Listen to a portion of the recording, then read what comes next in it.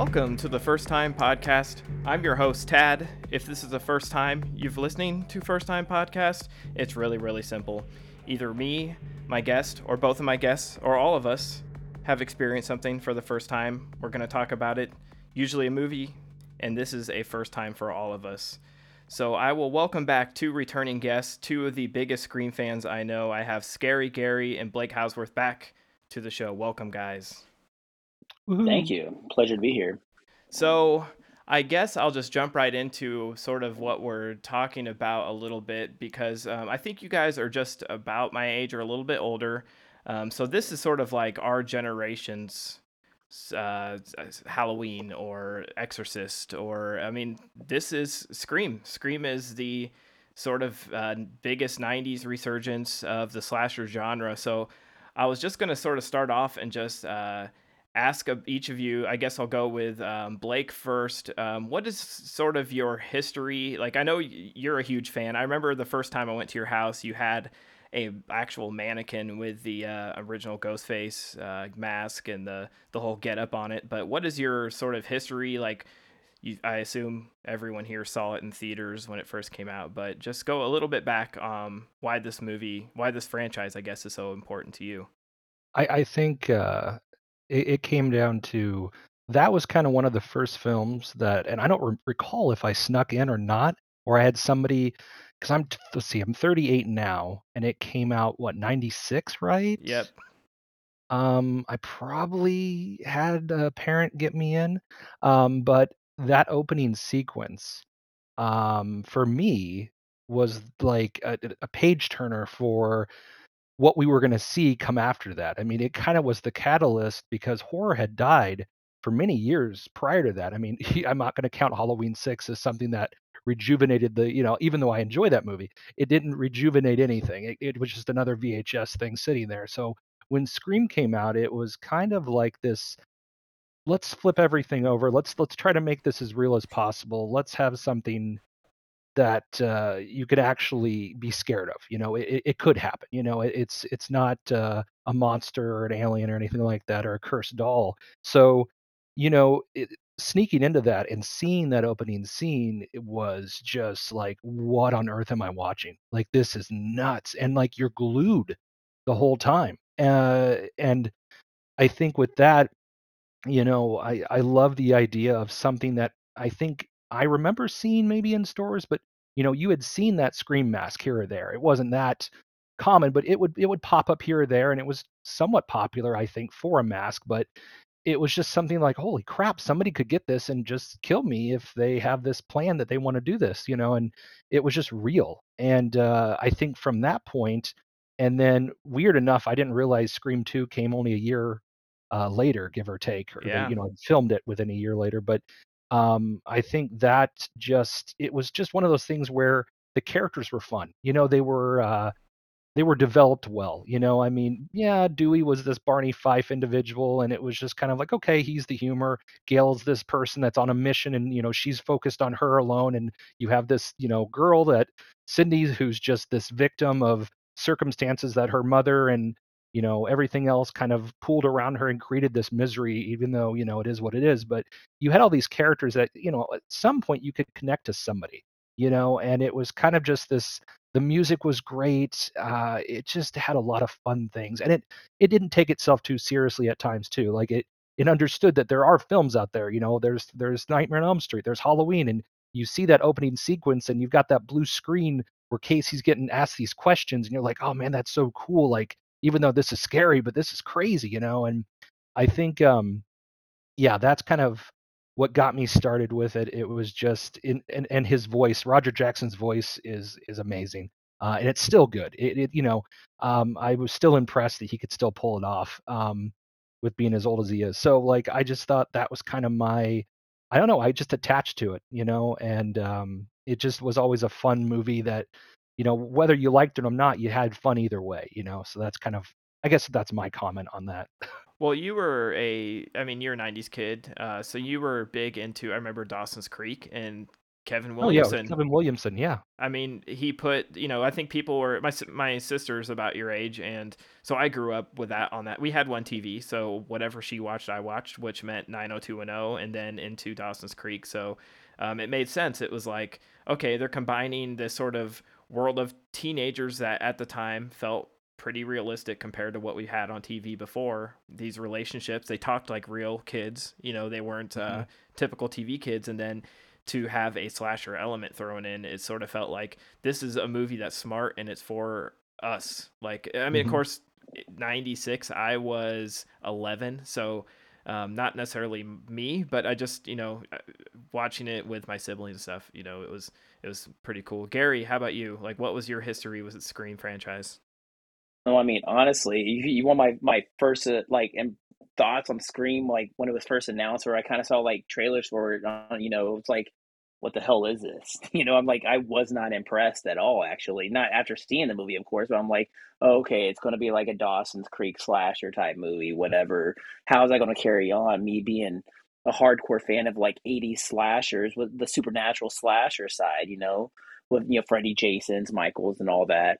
I'm like, how is this like guy in a Halloween costume going to carry on something like this, and be really good? So I didn't see it in theaters. I think I was 16, 17 when it came out. And I got it on VHS, long live VHS. The reason why many of us saw awesome horror growing up. I watched it and I'm like, holy shit. I mean, it totally solidified Wes Craven, I feel, as like my most favorite horror movie director of all time after seeing this. Yeah, it brought horror back to the 90s because, like Blake said, horror died. It was garbage. I had no want to watch anything that was coming out that was horror related. Like I said, I'm a fan of the 80s horror cinema and everything, and this came out. I didn't see it in theaters. I waited until it came out to VHS. A friend brought it over and I watched it and I was like glued, just trying to the whole murder mystery element of it, this and that. You fall in love with it, and then that opening scene, you just can't get past the fact that who was like the star, supposed to be the star of this movie, who you thought was going to be the star, isn't quite going to be the star of the franchise. It totally solid, and like I said, that the whole character of Ghostface itself, just totally, anyone could be a serial killer, and it it is one of the best horror films of all time for sure. Well, I think that's a big reason as to why we're still here talking about a new Scream movie, because not only did it like redefine, but it also with the idea that Ghostface can be anybody and you can kill him and it goes away, but it's just not one person. It's the costume itself. It's not like Michael Myers, who's one person. Which I think is just so cool because like you could technically just this could go forever. I mean, there's no Right. reason for it not to. And I did not see it in the theater, obviously at 11. But every year for Christmas, my parents would get us a VHS tape that me and my siblings had to share. And in must have been '97, at the Christmas after this came out, we got Scream on VHS, and it was a huge deal. It was like very seldom did me and my siblings agree on anything, and this was like, oh shit, like we all wanted this movie and we got it. My parents got us an R-rated movie, so that was a big deal, and that wore out. That VHS tape wore out pretty quick from rewatches over and over and over again, because like you said, they did that big surprise at the beginning, but it's sort of, this whole franchise is sort of based around this metaverse. It recognizes horror movies as horror movies. Halloween is a movie within this movie. And, he's doing the classic Hitchcock where he has what you think is your final girl killed off. I mean, but they do it right in the opening scene rather than halfway through the movie like they did in Psycho. Um, but, I remember that was a big deal, obviously, with Drew Barrymore. They put her on the poster, they put her in the trailers. No one expected it to open with her being gutted within the first 5 minutes. And to think that Wes Craven started with, The Hills Have Eyes, and then he had Nightmare on Elm Street, which was the biggest at that time, and created Freddy, and then went on 20 years later and created Ghostface. It's Right. pretty incredible to have.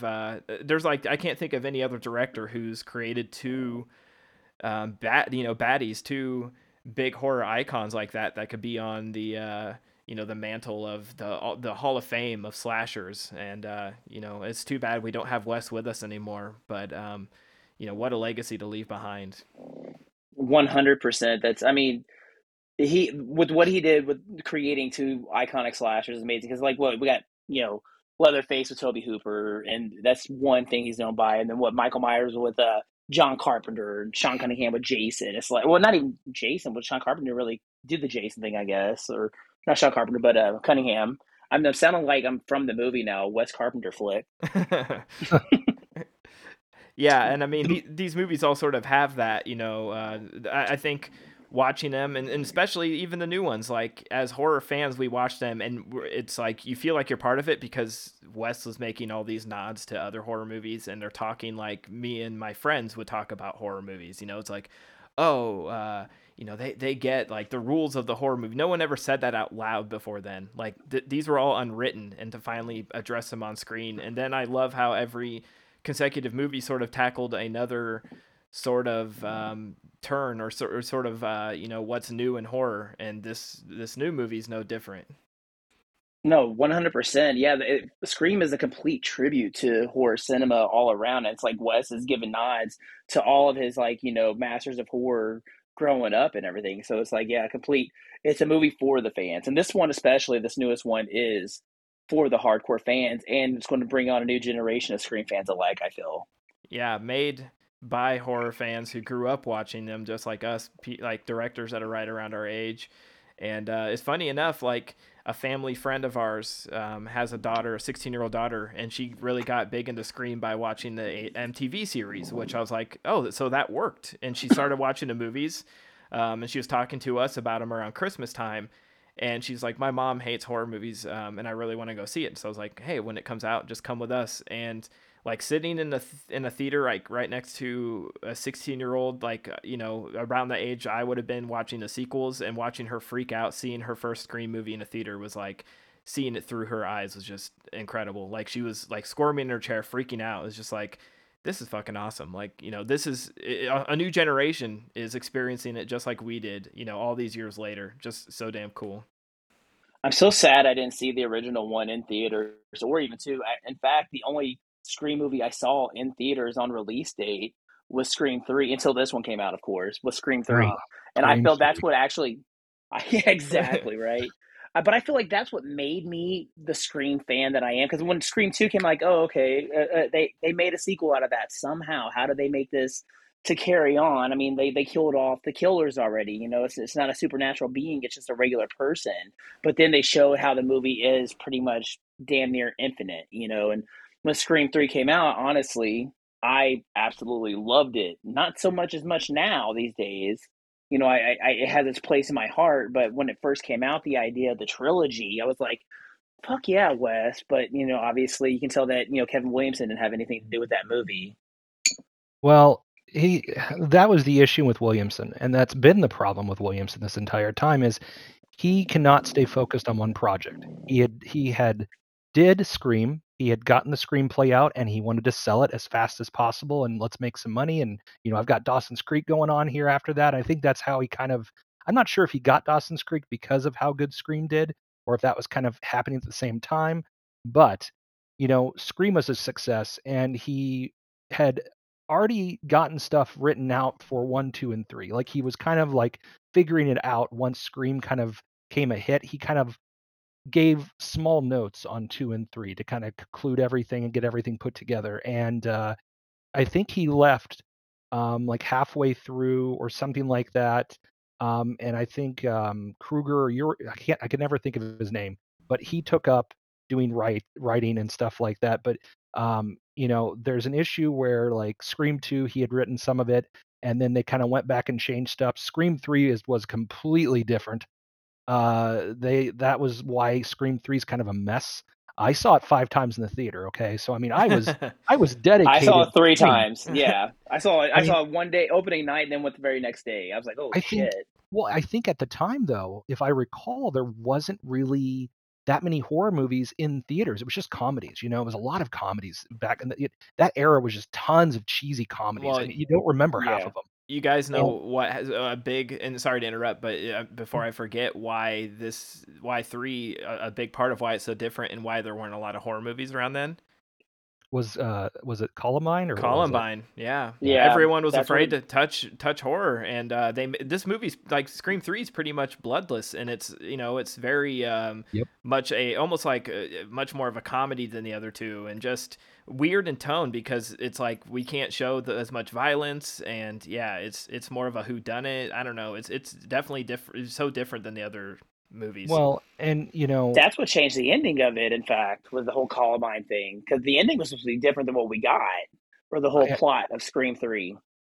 I think it's weird because I had rewatched 3 and 4, and I had seen 1 and 2, like, I don't know, like a month back because I got the Scream in 4K, and which looks beautiful. Like it definitely needed to be. That's why after I Yes. watched Scream 2, I'm like, oh my god, please make that in like 4K because Yeah. it's a beautiful film. I mean, Hans Zimmer's orchestra, all this stuff that made that film so like large. That movie felt huge to me watching that film compared to the other films where the first one's very minimal and it's you feel like you're stuck in this town and that's a great feeling, but like 3 kind of went, we're in California. Oh, look, there's Jay and Silent Bob. I mean, Right. Very much I a product of its time. it was one of Yeah, those things where I don't think. I mean, it's fine that they exist in that universe, and I'm assuming they were already on the lot when they were doing Jay and Silent Bob Strikes Back because Wes Craven has, a Scream his little scene that he's cameo. doing. Yeah, so it feels weirdly connected to that, but I feel like too many things in Scream 3 took me out of Scream 3. You had too many things that were going on, and it just felt like, what are the characters doing? Like, what are we doing here? Like, it just feels recycled, and it also feels super jokey and cheesy, and I get that, but you have to balance that out, and that's what the first Scream did, and even Scream 2 had some small moments, but it was more of a serious film in general. I mean, and Right. 3 comes around and you're like, I don't know. It was hard to watch it this time. I'm just like, God, I saw this 5 times in the theater. What the hell was going on? Like, and then I realized there wasn't much going on, so that's why. Yeah, I went back and rewatched all of them just last week leading up to the new one just to refresh myself. And obviously, I've seen the first one the most, and then second most, and probably 4.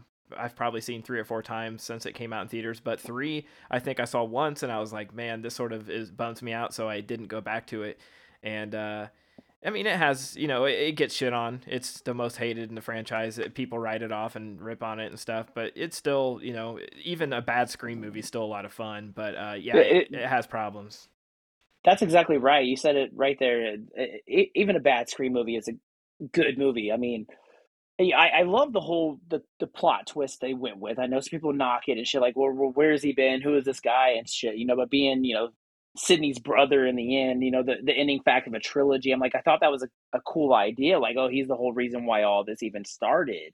But I mean, yeah, it is knocked and shit. And I go back. I do something every year on Wes Craven's Death Day. What I do my Screamathon and homage to the Stabathon and Scream 4. I'm like, you know what? So every year on Wes's Death Day, well, I try to have like Wes Craven month because he's born in the same month he died in at the beginning and then passed away at the end. So I try to watch as many of his movies from his catalog as possible. But every year on his death day, I binge watch the entire Scream series, and it's you got to watch Scream 3 still, and it's a part of the storyline now. So Yeah, I no mean, matter how crappy. it's canon, so it works. But Hmm. I guess if we don't want to make this a whole Scream franchise podcast, we better get onto our topic at hand. So Yeah. we're going to obviously talk about Scream 2022.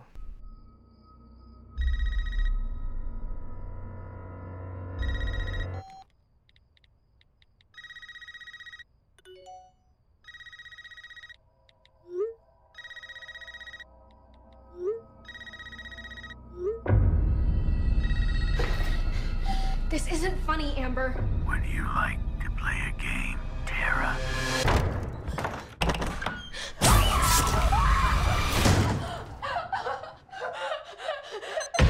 Doors unlocked.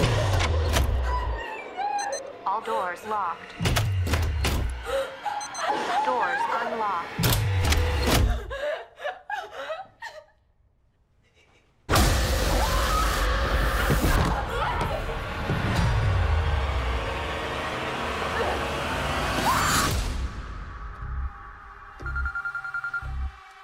Hello?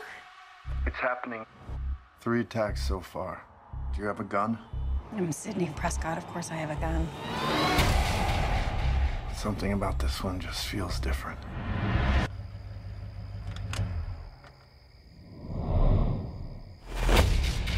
Samantha?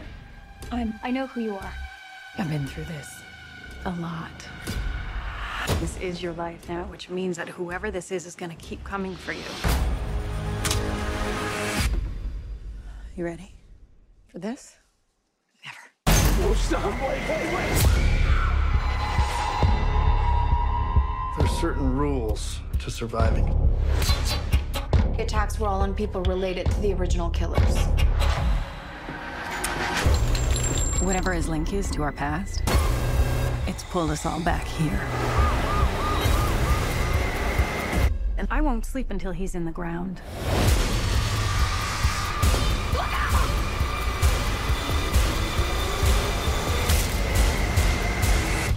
Hello, Sydney.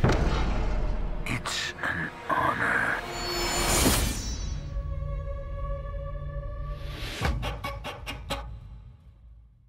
Okay, Scream 2022 or Scream 5, whatever the fuck you want to call it, was 5 cream. was released January 14th, 2022. Written by James Vanderbilt, who also wrote Darkness Falls, Zodiac, The Amazing Spider-Man, and the not-so-great Independence Day Resurgence. And also written by Guy Busick. I wanted to say Gary Busey, but Guy Busick, who also wrote Ready or Not, Stand Against Evil, Castle Rock, and Final Destination 6, the upcoming sequel. Directed by Radio Silence, who is Matt Bettinelli-Olpin and Tyler Gillette. They did segments on the VHS movies, Southbound, and of course the fantastic Ready or Not.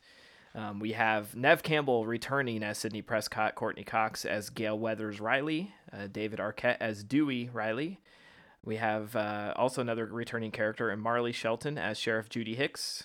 Then we have our new characters, Melissa Barrera as Sam Carpenter, a little nod to our old man John. We have Jenna Ortega as Tara Carpenter, Mikey Madison as Amber Freeman. We have Jack Quaid as Richie Kirsch, Dylan Minette as Wes Hicks, another fun little nod. And then Jasmine Savory Brown as Mindy Meeks Martin, Mason Gooding as Chad Meeks Martin, and Sonia Amar as Liv McKenzie. So we have a new group of teens, but we have some legacy characters coming back. I don't know. I guess I will just go right out the gate and like overall thoughts.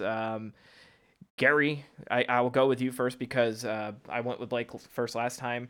Overall, yay, nay, thoughts on general consensus on this one? Well, I definitely give it a 4.5 out of 5. I loved it. I do see its flaws. It is the most meta Scream that I've ever seen. And it's just chocked full like little Easter eggs and little nods and stuff like that, which I loved. This is spoiler cast or whatever, right? I mean, we're absolutely, yeah. Yeah. If you're listening and you don't want to be spoiled and you haven't seen it, turn it off now and come back when you've seen it. Yeah, I mean, yeah, just like several other people have said, I feel like the killers were predictable, but I feel that's the direction the filmmakers were kind of go. The big twist wasn't the fact of who the killers were.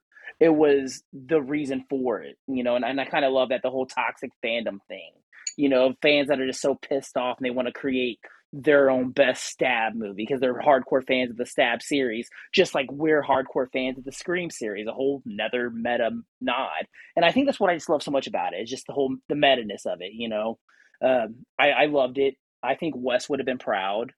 The few things, like I said, were kind of like, well, how was that? Like, how do we go this long without knowing that Billy Loomis had a fucking kid? You know what I mean? Right. But it's like they got to try and bring something back to keep it going. I feel the route they have gone with this now will keep the series going for a really long time if they want to, for at least another 3 movies.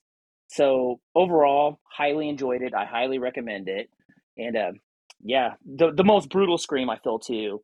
Some Oh people say yeah. the kills weren't that brutal, but when someone is getting killed in broad daylight and the stabs aren't just 1, 2, it's like stab, stab, stab, stab, rink, rink, stab. Or just the certain penetration scenes or whatever. It's Yeah, like, yeah, stabbing in the face and the neck, and yeah, we're seeing things yeah, that were sort of off screen in the original franchise, the original trilogy. exactly. They're showing all that stuff right there.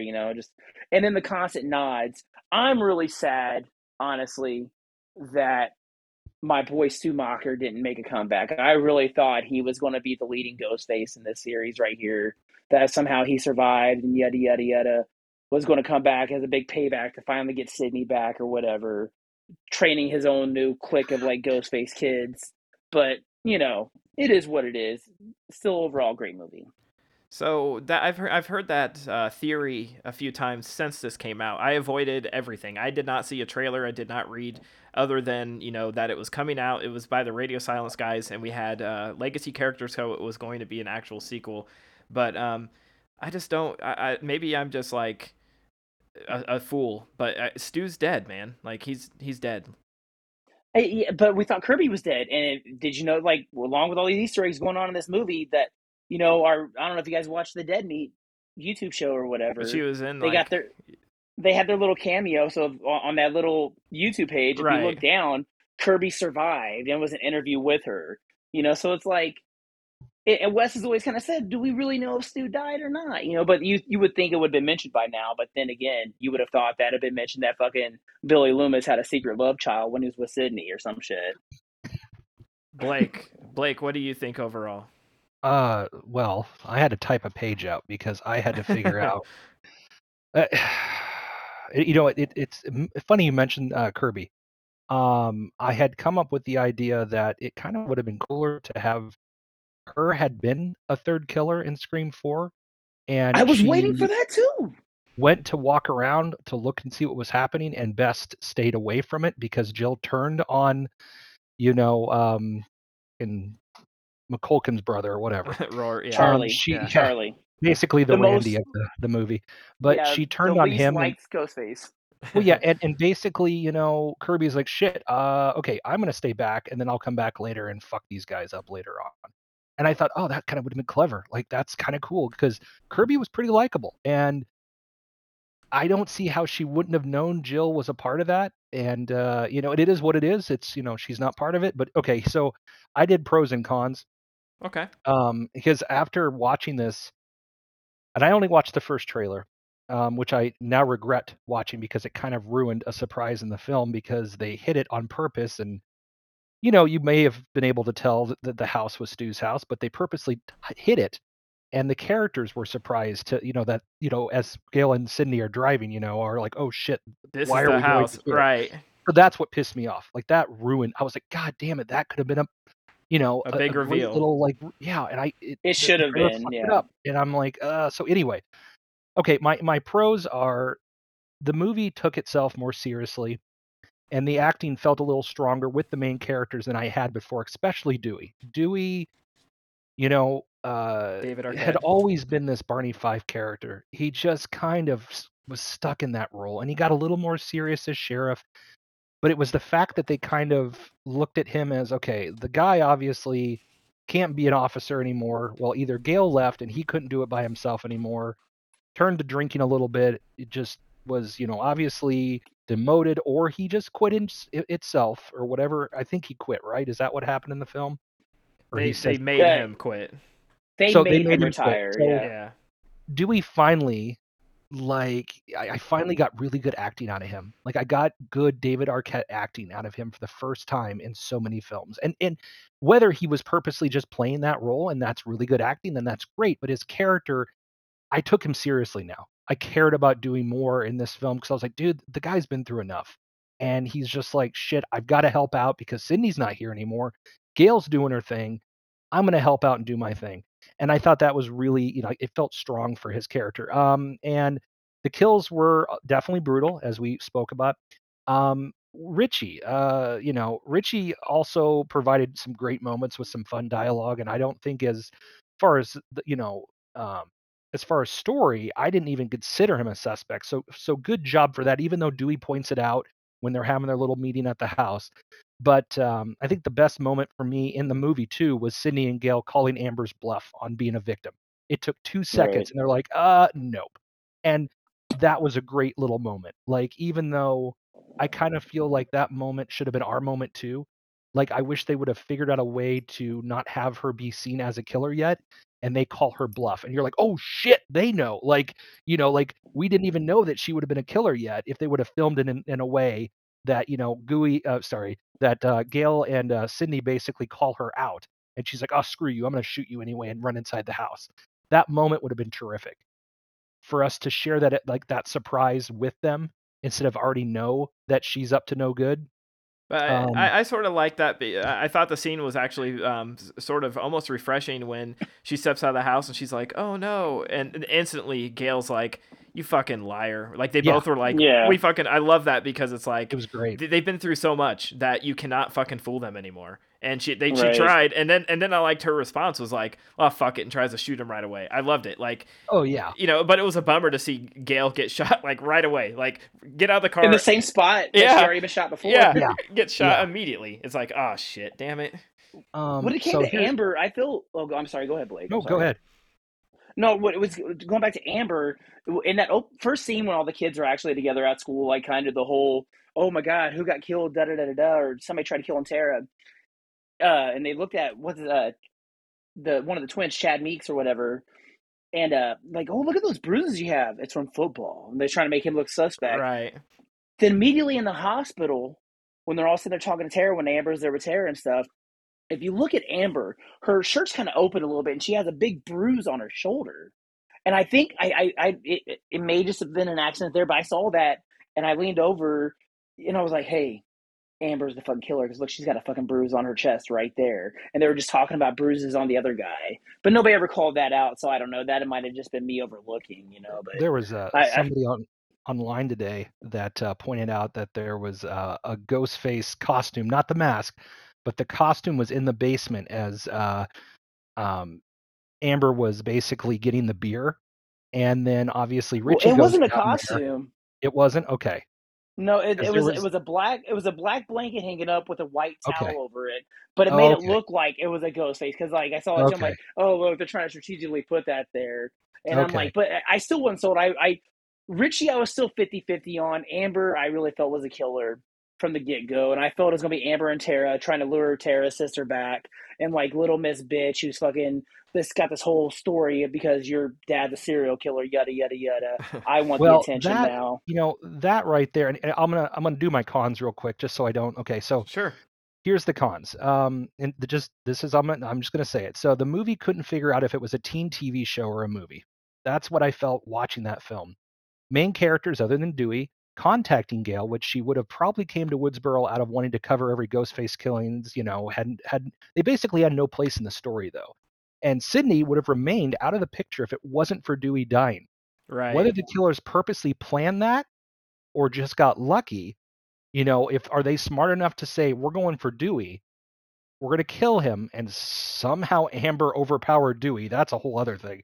But, who hasn't was overpowered Dewey? Was that to pull Sydney in? Was that to pull Sydney back? Well, I think everything they were doing in general, they were just assuming we'll have to ramp it up to a point, not necessarily just kill Dewey to get her back. I mean, yeah. Dewey's always been on the hit list. I mean, the guy's been, fucking shot, stabbed, everything. But I feel like, in general, it was if we ramp it up to a certain point where all this shit's hitting the fan, she'll have to come back. She can't resist. So basically, like you guys said, Amber had the Scream signature, obvious I'm the killer moments, and how the character looked, were chosen, which worked for the focus to be mostly on her, or Tara Carpenter being her sidekick if they chose that path, because she definitely had a little, her character was kind of, you don't know what she's doing. I don't care about her character either. That was the other problem with the not focusing enough on the characterizations to let them breathe a little bit more, to let us get to know the new cast.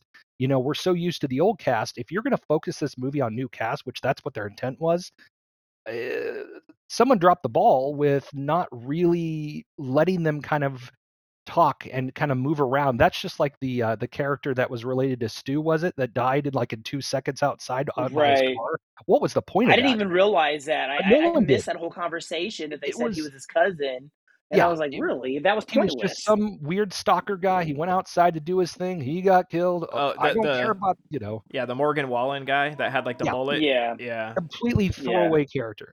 So let's That see could be here. led to a sequel story though, too. At the same time, I feel. Well, so Samantha, who's Billy's daughter, mostly showed they mostly showed just because you come from a killer, you don't have to be one, and that's fine.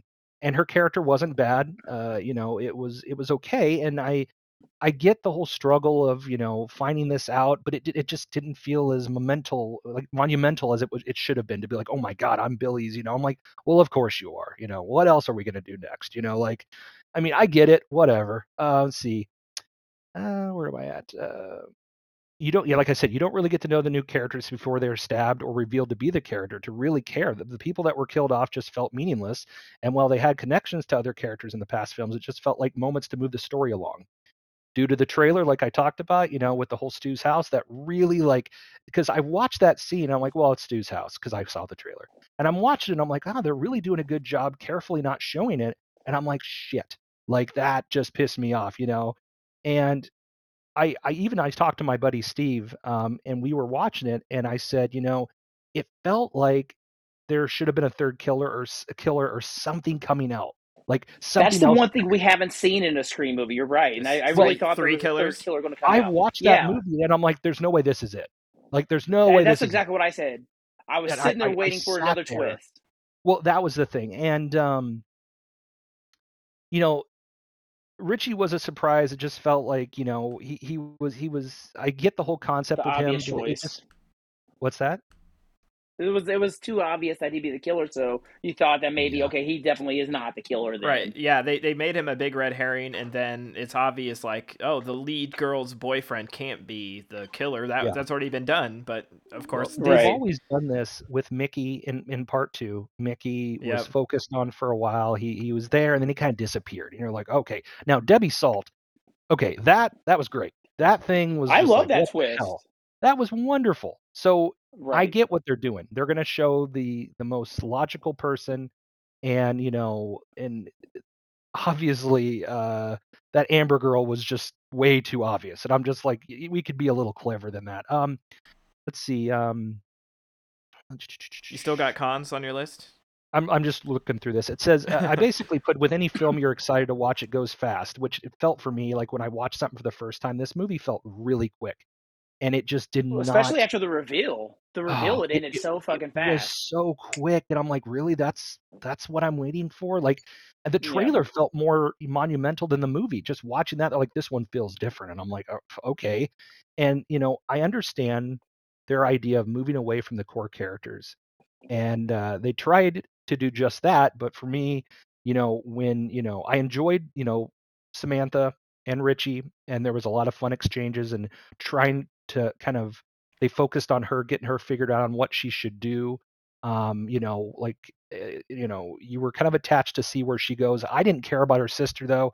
I was just like, dude, like, she got cut up. We really don't know exactly if she's part of this, but I'm starting to lose focus, and I'm only halfway through this movie. And let's see. Yeah, I don't feel like there was enough to really carry the movie in general with all these characters. It just felt like you have these random characters thrown in. They're going to get plucked off real quick. We got the remaining characters coming back that we've always known. All right, here's the reveal. Okay. But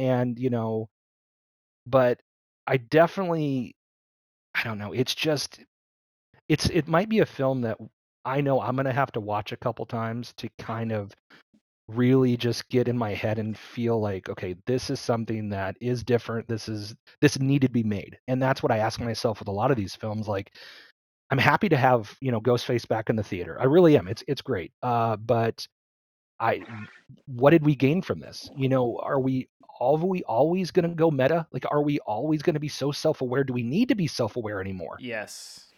That's what that's what sets this franchise apart from, Yeah, Halloween it's gonna coming have back. to. Yeah.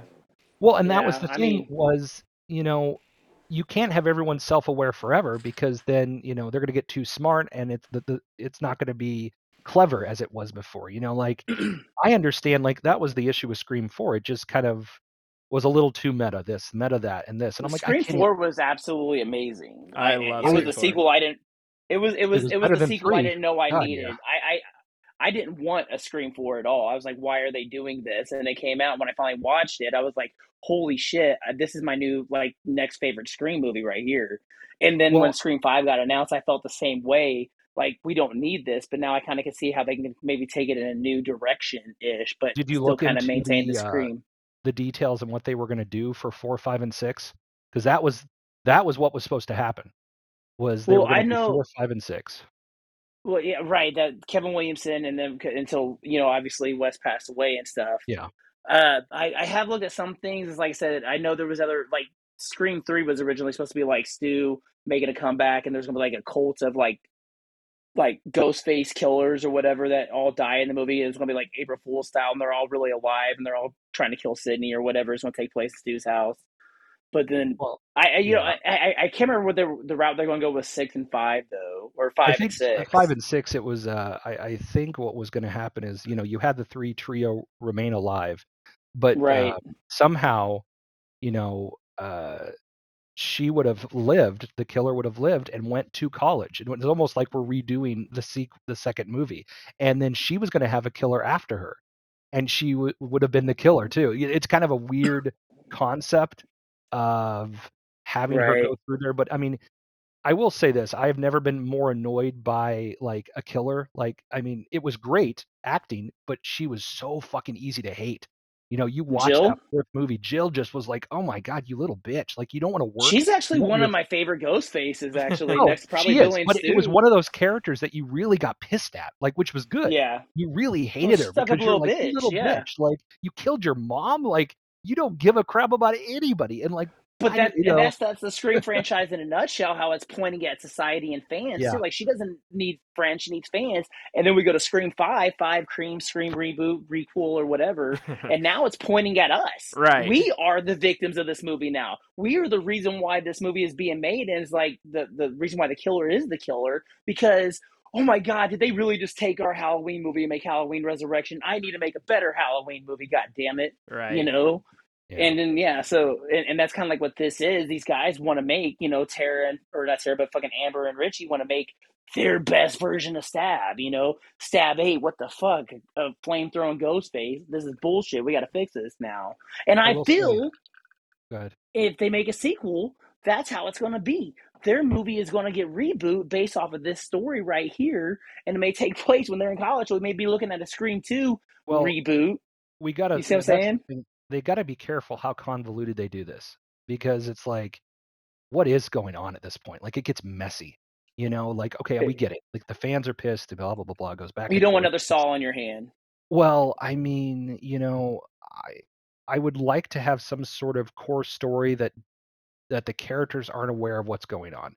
I'd like to see something that pushes it further a little bit, and we've pushed it as meta as we can get at this point, I think, and I mean, I was shocked that like Roger Jackson used his normal voice in the beginning of the film and was just talking. I love that though. That and was I'm just one like, of the Easter holy eggs I want shit! to Like, talk he's about. just talking like himself, and then he's gonna, go into that voice, and you're just like, what the fuck is happening? Like, so that was really cool. Like, I that was like a appreciate Scream 1 shout out there too, because that's kind of how it was in the first Scream. He didn't sound like Ghostface Killer. He was like, "Hey, I thought we were gonna go out," Well, and yeah, then that's bam.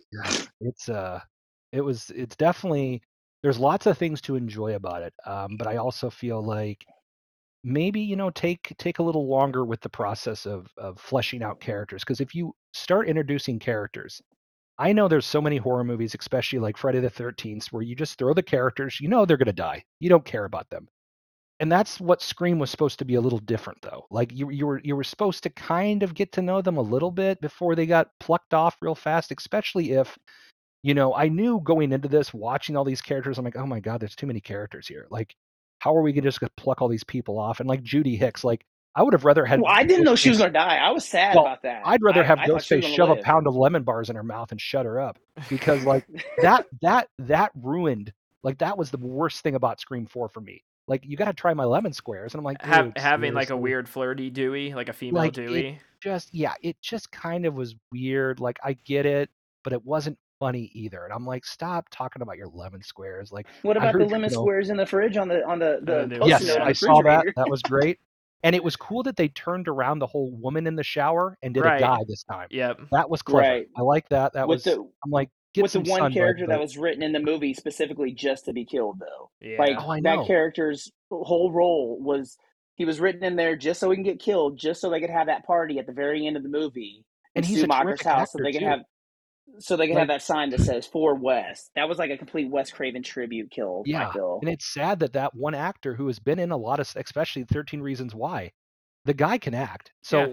why not use him a little bit? And they barely did. And I'm like, you're focused on what's her name in the freaking hospital that I don't care about right now. And I'm like, I don't know. It's really hard to put your focus on what to like and what. I mean, I'm intrigued to hear what Ted has to say though. Well, So. I'm a little confused by just speaking on that, the timeline, because, and I will tell my listeners, and you guys probably already know this, like, I'm a blissful idiot when it comes to these movies, because I do not see the killer at all. I don't even think my brain tries to, because I just would rather go into it. But like, I can turn that off and just enjoy the movie and be surprised at the end. But the character, her son, like Wes, one, I'm sort of over like giving these like cameo names right in our face, like Tara Carpenter and Wes. You know, it's like, I don't know, it's a little straightforward, but for me, but I guess we're hardcore horror fans, so it's harder to digest. But like, did she have a kid in Scream 4? Because he's like a high schooler. And That's what I was trying to figure out too. It's only been 10 years since Scream 4. Right. So what's the timeline here? Because she was like single and all wanting up in Dewey 10 years ago, and now she has a 16-year-old son. Like, it's a writing flaw. I mean, he would have been, he would have been That's 6. one of the flaws. Yeah. But you look at Billy too. Billy's another thing. That's the flaw too. I mean, he was how old in Scream? Yeah, 17 at the oldest. Yeah. So he had her at like 16 or something, and then just forgot about her and didn't give a shit. Well, I and feel like then, she's probably pregnant in high school, is what I think. and they he were didn't know going about it, I with. would assume. Yeah, and she was so in love that she was going to have his baby anyway, so she wrote those poems for Billy. It just And then seems cheap, though.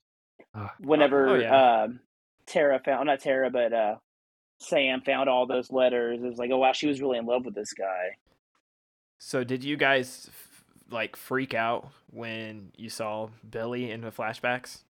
I was trying to tell if that was actually Skeet Ulrich or not, because that CGI, the agent was kind of like rough. I'm like, is that a different actor, or is that really Skeet Ulrich? Because I know he's been doing things like on Riverdale and stuff now, you know, and I was like, but it was really him. They did a horrible job. It could have been worse. It didn't need to be there. It didn't. You know what? I would have been fine having him talk to her in her head, and you hear the voice. Right. I would have been okay they're trying with to do that. the Norman Bates thing, I feel, the dark Dexter, blah, blah, blah. Dark Passenger type thing. Well, that's what I was getting was Dexter, because we had just watched, obviously, I need to watch. I need to finish it. Don't ruin it, by the way. I still am way behind. Well, yeah. But just watch Dexter then, because I am just now a fresh Dexter viewer. I didn't watch it when it came out originally, and then when this new series got announced, I'm like, well, maybe it's time for me to watch it, and we watched it all back to back to back to back as much as possible. So I was like, wow, yeah, that's a total Dexter type thing right there. That's exactly what I saw. And I'm the same. I mean, I watched Dexter as it aired, but I've been watching a new one, and I think maybe just having that fresh on my mind, I was like, oh, he's sort of the Dark Passenger to to her. But I don't know, like, part of me, I come out of these movies and I'm still that dumbass 16-year-old that sees, even Halloween H2O in theaters and comes out. I saw Freddy vs. Jason twice opening night. I'm that Same here. I'm that idiot that comes out and I'm like, that was the best one yet, And of course, my ratings sort of calmed down after I've had time to sit on them, rewatch them, but I came out of this and I loved it too, man. I was like, I was a little nervous going in. The first one, not directed by Wes, but I had high hopes with Radio Silence. I really like what they're doing. I think it's fun to bring in new, fresh people. But then again, it's like, Scream 5, man, do we really need it? But did we really need Scream 4? And it turned out better than Scream 3. So going with an open mind, I think it's sort of lazy to just be like, Billy had a kid, and we somehow no one knew about it. But I mean, it's sort of the Halloween 2 thing where it's like, Yep. Michael had a sister, and John Carpenter, he was handed a boatload of money to write Halloween 2, so he drank. He wanted to be done with it. Six-pack of beer Yeah. later, man. He drank a 6-pack of beer, and made Laurie the sister, and it changed history. But they, of course, this whole meta thing, they go back and we have this requel, and it's like, let's retcon that. He's no longer they're no longer siblings. But that's what I think I love about Scream, is that it's so consistent. Like, even the worst Scream 3, which I think is universally just accepted as the worst, is still not that bad. It's never reached Halloween Resurrection levels or Freddy's Dead or, Jason Goes to Hell. Like, I love those movies, but it's never reached at an all-time low. And we're still going. Like, these are all canon. They've never really retconned anything in these movies, which I think is really says a lot about them, and it's crazy to think like Scream 4 didn't do well enough to get an immediate sequel. Here we are, Scream 5 in the middle of a pandemic in theaters only, and it did awesome. It took out Spider-Man finally, and it's it's making boatloads of money. Chalk one up for horror. Yes, Yeah, No, I'm totally happy that it's doing good, because I mean, I've never seen a movie where I've walked out of it and I don't know what to think about it. Like, I did not know what to think about this film. I didn't hate it, but I didn't absolutely love it either. So it was kind of a weird feeling, because usually it's one or the other. I either fucking love it, or I'm like, I just don't, like, you don't care to see it again. Well, I don't know if it's because, I mean, obviously I've never watched as many movies as Tad has, because he's crammed them all in. But like, I don't know. I've been doing this for a while, man. I've been watching movies for a very long time, and I just sit there and I think about this stuff, and my mindset has probably changed. I tend to compare stuff. I don't want to compare it, but I automatically go back to certain things, and I also I have a real problem of editing in my head. I will edit films, and I will try to think of better ways to do certain scenes. And a lot of the times I come up with something and I'm like, well, why didn't you do that? Like, and you can't do that. That's not plausible. You shouldn't watch movies that way. But for some reason, I don't know if I was supposed to be an editor or something, but I start picking pieces apart, and I'm like, well, that line of dialogue doesn't work there. Like, why are we doing this? And I don't know. It's horrible. And it just, I don't know, but evil dies tonight. It really does. Oh God.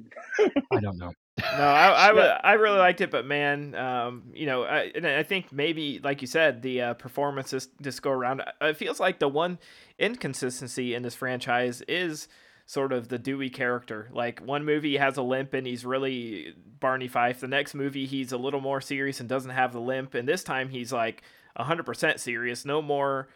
He's more of a tragic character that's gone through a divorce, and he has an alcohol problem, and he's been told he needs to, retire because of his issues. And we see him living this recluse life in a trailer, and he's got a shrine to his sister with her ashes. And, it's a really tortured character. He's watching his ex-wife on TV.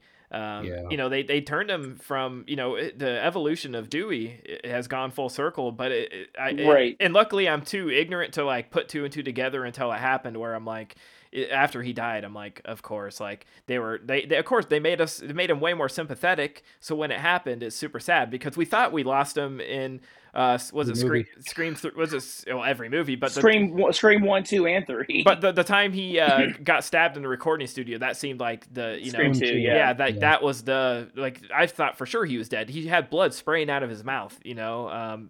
That was the time, dying to his iconic Western music, right? Yeah, and so to bring him back and to have him officially, it was heartbreaking. But that's what they went for. It's not like I'm mad at the movie for doing it. You had to have it up the stakes. This is serious. This really happened. There was going to have to be a legacy character that died, and I really thought it was going to be Dewey finally, because look at the guy who, full circle, started off as a doofus, not respected, dorky character, finally gets everything he wants. In the last movie, seeing he's actually the sheriff of Woodsboro, married the girl that he wanted. He went out as a hero. Stuff.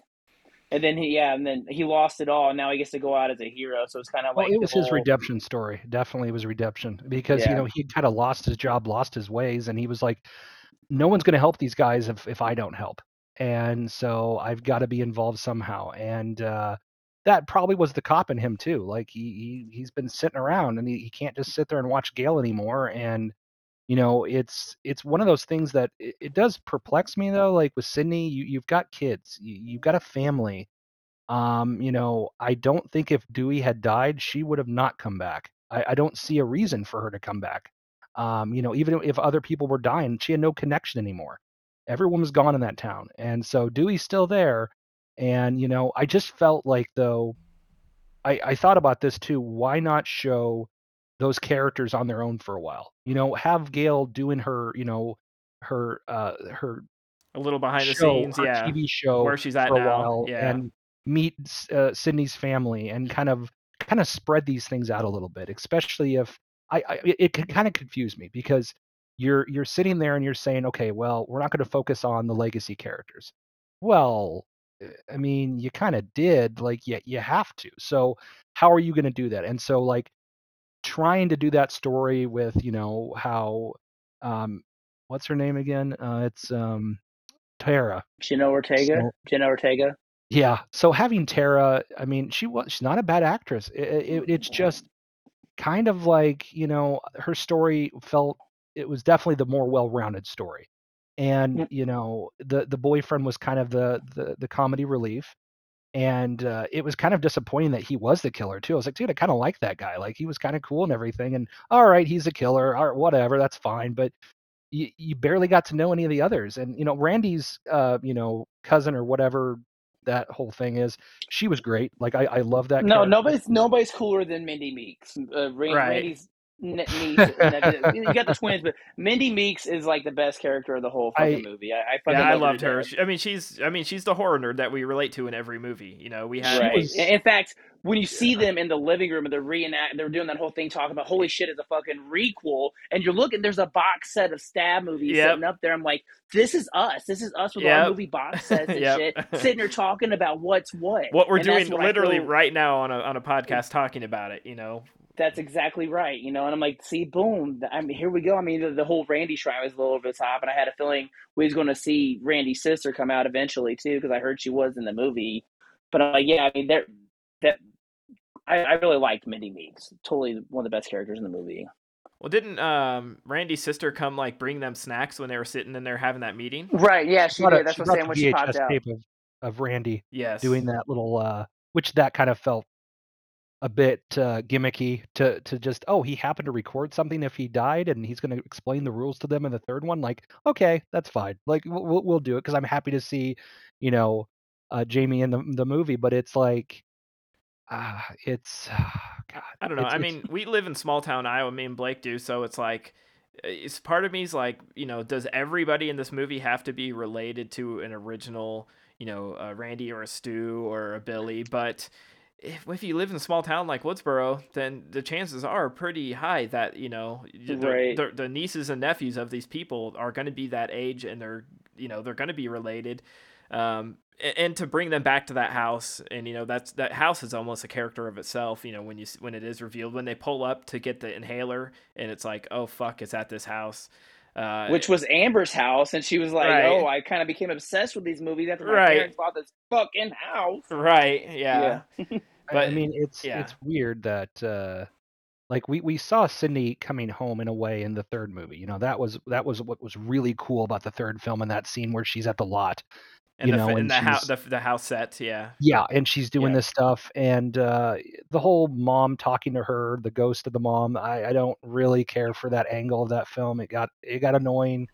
Is it the white horse of Rob Zombie's Halloween 2? Yeah, very true. Yeah, I mean, well, you think about it though, that scene had to look spot on, because if Roman was the killer, Roman's the one that set all that up. Roman's claimed he killed her. That fucking had to haunt Sydney a little bit by seeing those visuals spot on, because the guy who's directing this movie is the guy who actually created this scene. So that's kind of dark. I agree the whole ghost of her mom was kind of like, but I do like that scene in the house, because like I feel like sentimental for Sydney having to see that again. Oh yeah, it was it was sort of crazy to see like Ghostface chasing her back through the set of the house, and seeing her like what things in the house were real versus props and that was Minus that fucking Creed poster. yeah. Oh yeah. I mean the cringe, What if? the weird cringy like music stuff and some of the like type. I mean, they even did in this is almost it's like part of it's like ugh, but it's also like a timestamp on our generation. Like it's a reminder that of a time that has come and gone. Even like looking back at the original. I mean, look at Courtney Cox bangs in part 3. I mean, shit, Yeah. It haunts me to this day. right, shit like that. Haunts me. That's at the time no one questioned it. Now we look back and we're like, what the fuck was she thinking? So I watched that film Right. even when I The went red to see it. I'm like, streaks. I hate her. I loved her red streaks. Keep her hair the way it is. I loved part 2's hair. I don't know why I was Mhm. fixated with her hair, but when I saw 3, I was like, first of all, your bangs are terrible, and why are you wearing a banana suit? Like, and Who you the got hell? your banana Who camera. the hell hidden gave at the her a fucking haircut? Was purse. it Edward Scissorhands? I have Shit. fucking no idea, but it was I think brutal. right around that time, I've been listening to the Gorley and Russ podcast. They don't need my plug because their podcast is huge, but it's 2 comedians and they pick horror franchises and they've been going through Scream, and they are older. They're in their 40s, and they were saying like right around that time that Betty Page was like a big thing. Like had a new documentary, like a new film that came out about her, and was like sort of a big part of culture again, and might have been an influence on like whoever cut her hair was like, oh, go for like a Betty Page like bangs look. And I mean, if you think about like the Friends cast, they all had like they all look back at 90s like they all had haircuts of the time and looks of the time, and I don't know. It's just I think, I don't know if it's just consistency for me, but like if she would have had the same hair for some reason, it still would have felt like that Gale Weathers. I felt like this is a new version because she was all the characters acted different because it was more of a comedy. Sydney was the only one that had the same sort of colors, and she actually used the same almost wardrobe from part 2 in part 3. I mean, she had the necklace that she got from her boyfriend. There was the little piece of paper on what is it, the cork board from when she did the performance in the theater. There was all these little nods to Scream 2, and that was a really nice little attachment. So that kind of held those 2 things together for 2 and 3. But I think going back though to 5, it just, or whatever, redo or whatever we're calling this film. But we can call 5 it Cream, baby. Yeah. yeah, I mean, I loved, a movie could not. Thank God Roger Jackson is still alive. You would have to definitely mimic that voice if he does pass away or something. Just buy a voice changer, Blake. Well, yeah. Give Yeah, Ronan his that's true. voice changer from Scream 3 because he had everybody's fucking voice. Right, everybody's, yeah. Easy. And that was the clever thing too, is they introduced that in 3. That was kind of cool, and they had cut the scene. That where was he the was dumbest thing ever. How the fuck Well, did he have that tech? I mean, Yeah. Well, it's impossible. But I find it, kind of intriguing that they added that though. It's like, oh, okay, we're gonna Right. do that. He can mimic everyone's voice, and it's fine, but whatever. But Do we go on to talk about one of the best things about Scream 5 is the fact that the Weinsteins are not involved with this movie? Yeah. Yes. And I mean, we can blame the Jay and Silent Bob thing on them. We can blame pretty much all the bad things we don't like in 3 and all the franchise on the Weinsteins because fuck them. And it's easy to let's just say it's all them. Yeah. Yeah, exactly. But that the Jay and Silent Bob thing with Dimension, that was absolutely no joking. That absolutely had to have been a Weinstein thing where they're like, let's try to throw these guys in. The kids really like them right now. It's like, yeah, cringy stuff. But Well, that's why they were all adults in that movie too. You didn't have any killing of kids, right. Due to the Columbine situation. And I think that also, it was a grown-up version, of Scream. I get that, but I think where Scream 4, what they did, what was great is it kind of let that Woodsboro breathe a little bit. Like it was kind of the town, you kind of moved around. You had a cinema club, you were at the school, you were at the fountain, you were all these different locations where the newest film kind of felt a little closed off at times. It didn't. The best really... cast is Scream 1 and Scream 4 totally, and Scream 4 felt like Scream 1 a lot when it comes to stuff like that. You're absolutely right. So I mean, I don't know. I'm happy the movie got made. I don't know if we needed it to be made. I felt like those characters had a proper send off in the 4th one. Sydney, we know, is a badass. She's gonna do her thing, and Gale and Dewey, still weren't completely happy, but it is what it is, and you left the characters. And poor fucking Judy, like, god damn it, I just don't. Her character seemed a little better this time. It wasn't as hokey. because she was the sheriff. But I mean, they barely had her in the movie. It was just kind of just Right. these. Well, I'm glad they Oh, did bring her back oh just yeah, because there was not really any other connection to Scream 4, and I like that they've made sure that all the films are canon and referenced, well, Right. yeah. I mean, you could literally, if you didn't, other than watching the first Scream, you, I guess, technically could just watch the first one in this, I suppose. Like, I mean, if you were to kind of just No, go you gotta through it. I watch them mean, all. no, I'm saying Right. if you had never seen them though, and you could probably get through this film without questioning too many things. Well, I think, yeah, I, that's the whole I don't that's know really. the requel argument, the whole thing Yeah. they talk Right. about. Yeah. I So don't, and I feel this is going to be the end of the legacy characters for us for sure. We're not going to see Sydney or Gail pop up and see maybe some mentions or whatever, but yeah, that's going to be it for them. That's it. One legacy character died off. Two-ish they call Judy a legacy character, but really she was in fucking one movie that came out 10 years ago. And they which kept trying to 10 give the years ago, legacy wow. characters their moment. Yeah, still, but it's not like fucking Star Wars 30-something odd years later or some shit Yeah. like that when you have the legacy characters being introduced, and it's like that's kind of an epic moment right there. And they kind of was trying to do that again with these legacy characters with the epic turnaround and their music playing. It's like, okay, Scream 4 really wasn't that long ago, guys, But that's it. And it's going to be a handing of, this was a passing of the torch to this new cast of survivors, whether Yeah. you like them or not. I think the younger market really likes this cast, though, because it's their Scream now. This is the Scream of their generation. So they grew an attachment with this cast of survivors, I feel. Well, So now you go ahead, Ted. No, I was just gonna say, in that instance, you're right. But and going back to what Blake said, I think they sort of fucked up by killing the West character because, like, I don't. Maybe I'm just out of touch, but it seems him being like the star of 13 Reasons Why and being sort of the face. Like, I imagine he brought in a ton of young girls who and probably some guys too that just recognize him, and then you kill him off without really giving him much of a story. But then again, I had no idea who he was. But then again, they did that with Drew Barrymore too. So maybe that's what their right, hint is on that one. They throw a bigger star in only to be stabbed. right, and, because there we go. they don't kill Tara right at the beginning of this. Like, we think this is the first one where the Yeah, she first didn't die. the first girl, the opening survived. Yeah, I was pretty surprised.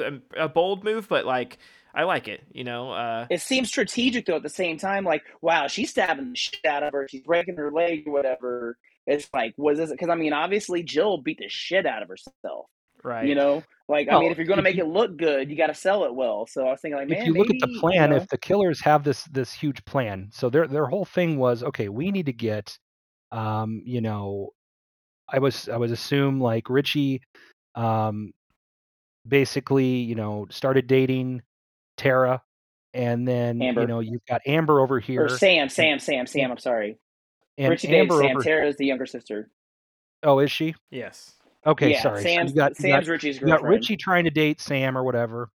And they are dating for a while. Okay, so it's like, this is ridiculous if he's like planning this far in advance. And then, okay, how do we get her back to Woodsboro?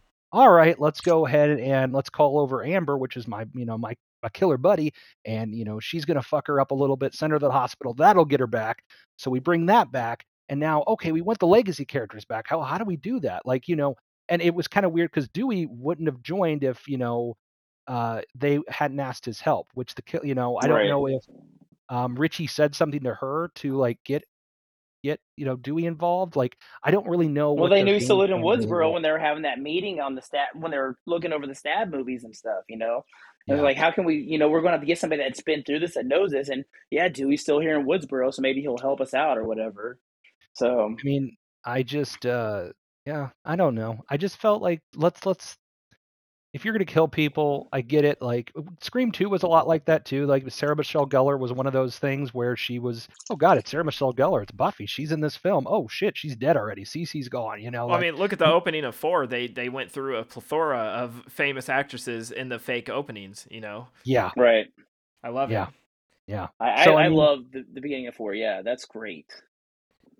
So I mean, it's just, I think it's also it's hard for me too to review a movie I think I've only seen once too, because usually I have to really like get in that movie because I saw it once and I'm like, I'm trying to remember shit because I'm just like, oh yeah, that happened and then this happened, and but I think I'll enjoy it more as I watch it. I think it's one of those things where you just have to start just getting yourself, and you'll notice small things, or you'll appreciate things more, or you may not. You may dislike something worse than you thought. But I feel like they have new ground to continue this series now with the money it's making, which is great, because I don't know.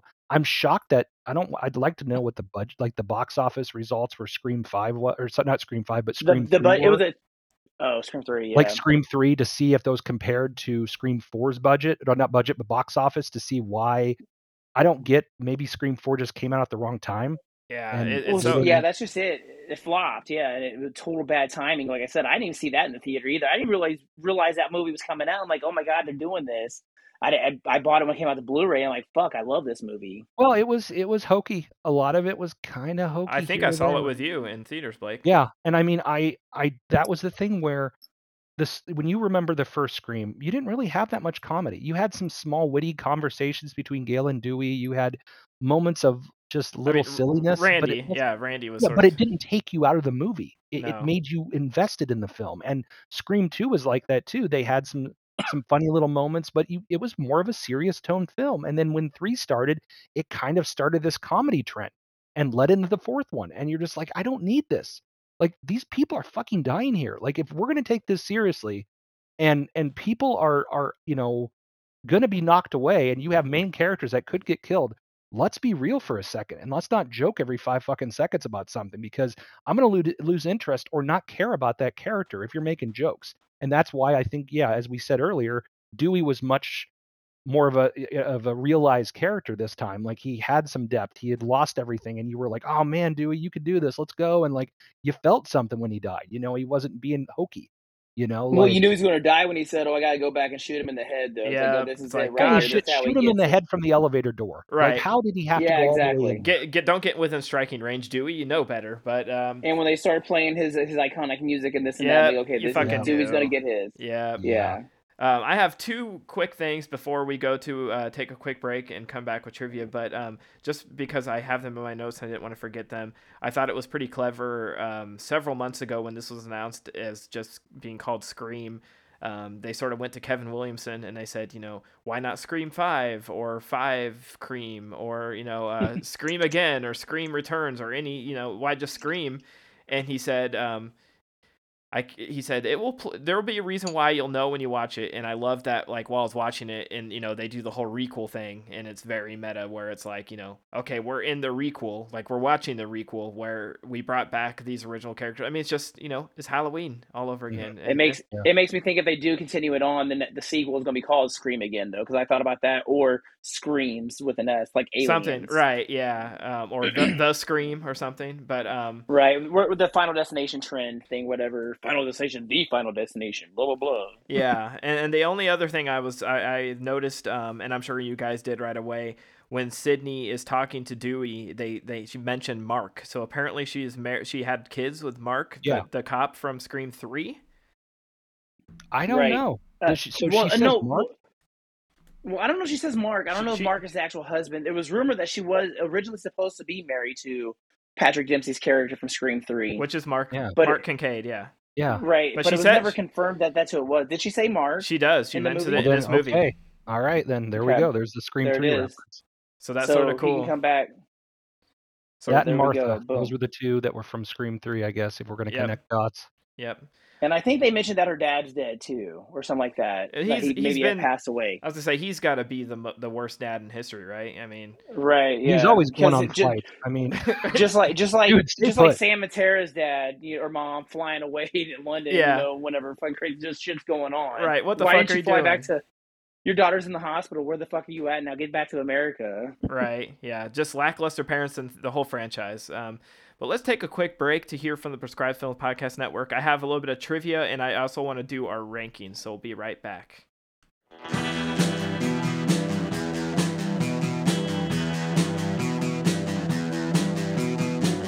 You're listening to the Prescribed Films Podcast Network, home to hundreds of hours of free podcast entertainment. The shows on this network all have a common goal: providing you with the best discussions about movies and other forms of entertainment media. The PFPN hopes to fill your earholes with audio joy. Visit our website with links to all the other amazing shows at www.thepffpn.com. Thanks for listening.